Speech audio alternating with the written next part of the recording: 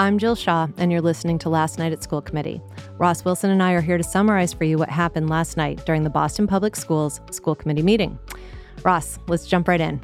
Good morning, Jill. Hey, how are you doing? I'm good. Good. Jill, man, last night I was struck by a number of things at BPS, but the meeting essentially focused on four main things that are basic to serving our students. Number one, getting our students to school, just basic transportation. Number two, ensuring our students have teachers in front of them every day. Number three, ensuring that our students are actually taught, especially our students with disabilities. Mm-hmm. And number four, keeping our students safe in our schools. Yeah. And on each of these topics, there are major concerns. In the community, there's major concerns. If you go by any school, you hear about it.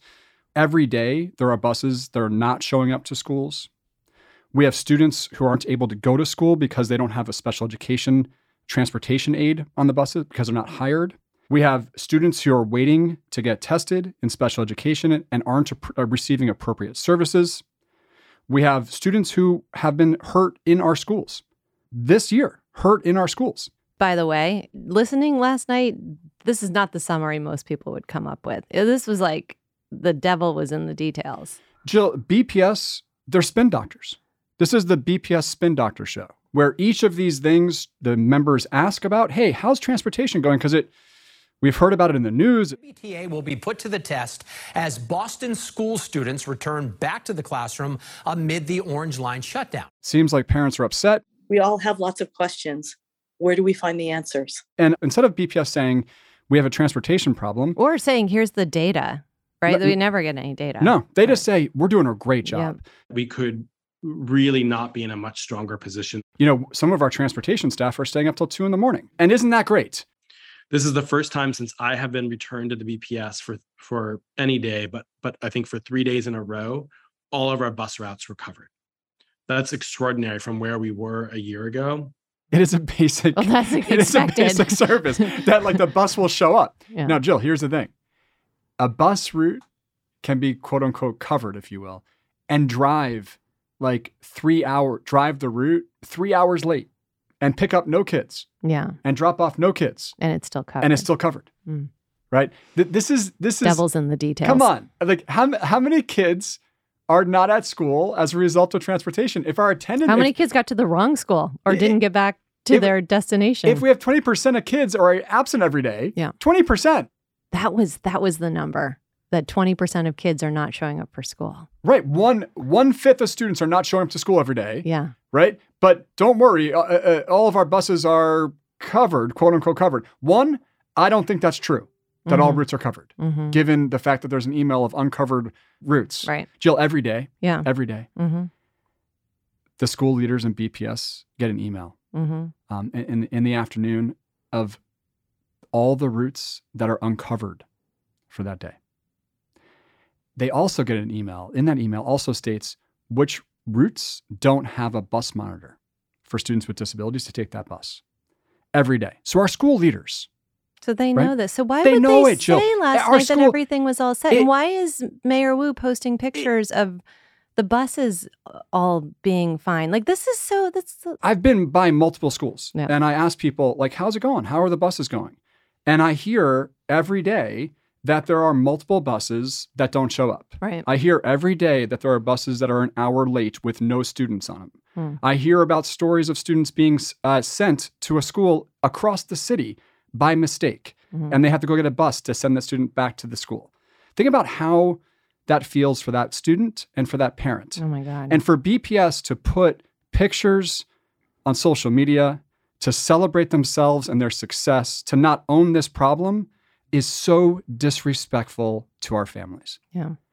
BPS continuously reported that they're on track for the DESE targets, right? They said every meeting, we're doing a great job. We're almost there. We met every target. Yep. Yet when students come back, it doesn't seem to be that way. Let's get into safety for a second, Jill. So we had a student this week stabbed in one of our high schools. And the student was stabbed by a student who was not in Boston Public Schools. The student was in a different school system entirely. BPS last night said, when asked about this question about student safety, they said, we handled it really, really well. Right. We communicated greatly. These things are going to happen. In this moment, our systems worked for students, though, right? Is that the adults responded exactly the way that they were supposed to. They followed the protocols, and we were able to respond immediately and to resolve the situation as clearly as possible and ensure that there were no further injuries. But how does it happen that a student who doesn't go to a BPS school gets into a BPS school and hurts a student in Boston? How does that happen? Right. Someone tell me where the safety staff are. Where is the school staff? Where is the folks who are in front of the school? We're very good at responding to a crisis, but we're really not good at preventing a crisis from happening. Right. Jill, let's talk about special education for a moment. We heard last night that there's these really big movements made towards more inclusive services for our students. Yeah. And there's a new contract with the Boston Teachers Union that was just ratified. And in that contract, there's a lot of small things. There's more pay for teachers, more days off. There's more staff in the Boston Teachers Union. All those things are very friendly to the Boston Teachers Union and to the great teachers and paraprofessionals in our school system. But the big reform in this contract was inclusive services for our students.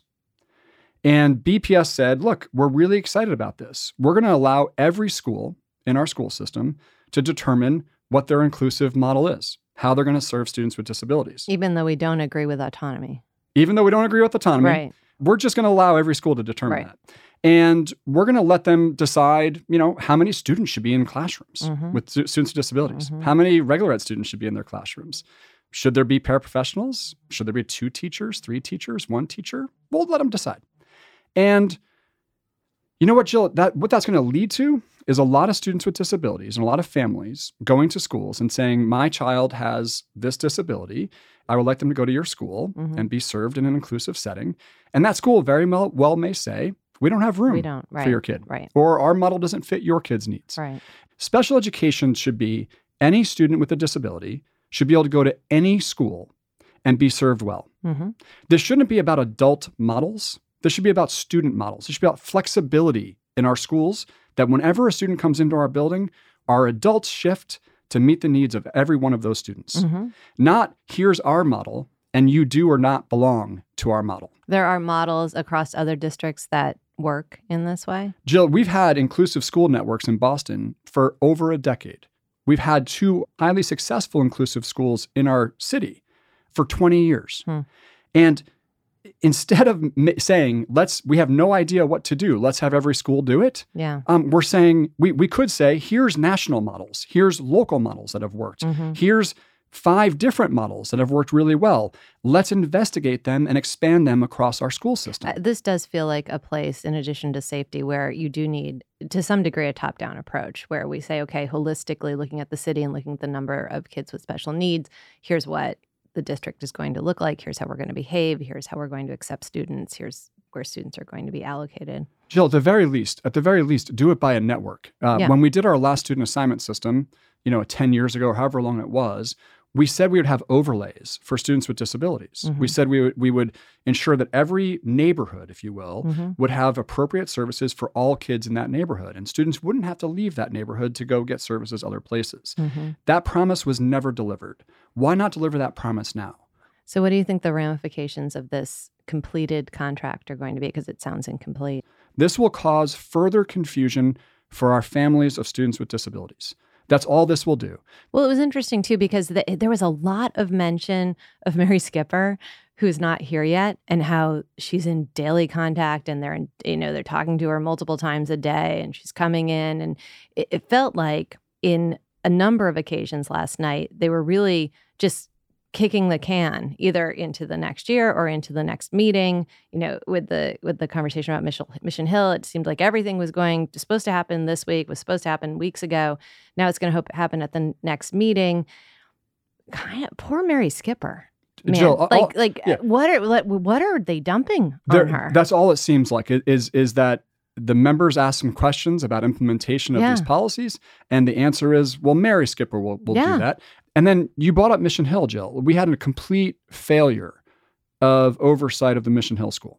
We've already covered that. Let's just do a quick recap of Mission Hill School. What happened here was there were students who were treated inappropriately by other students in the school, and there was a blind eye from the school leadership and maybe those in central office to what was happening and what was being reported about unsafe conditions in the school for students.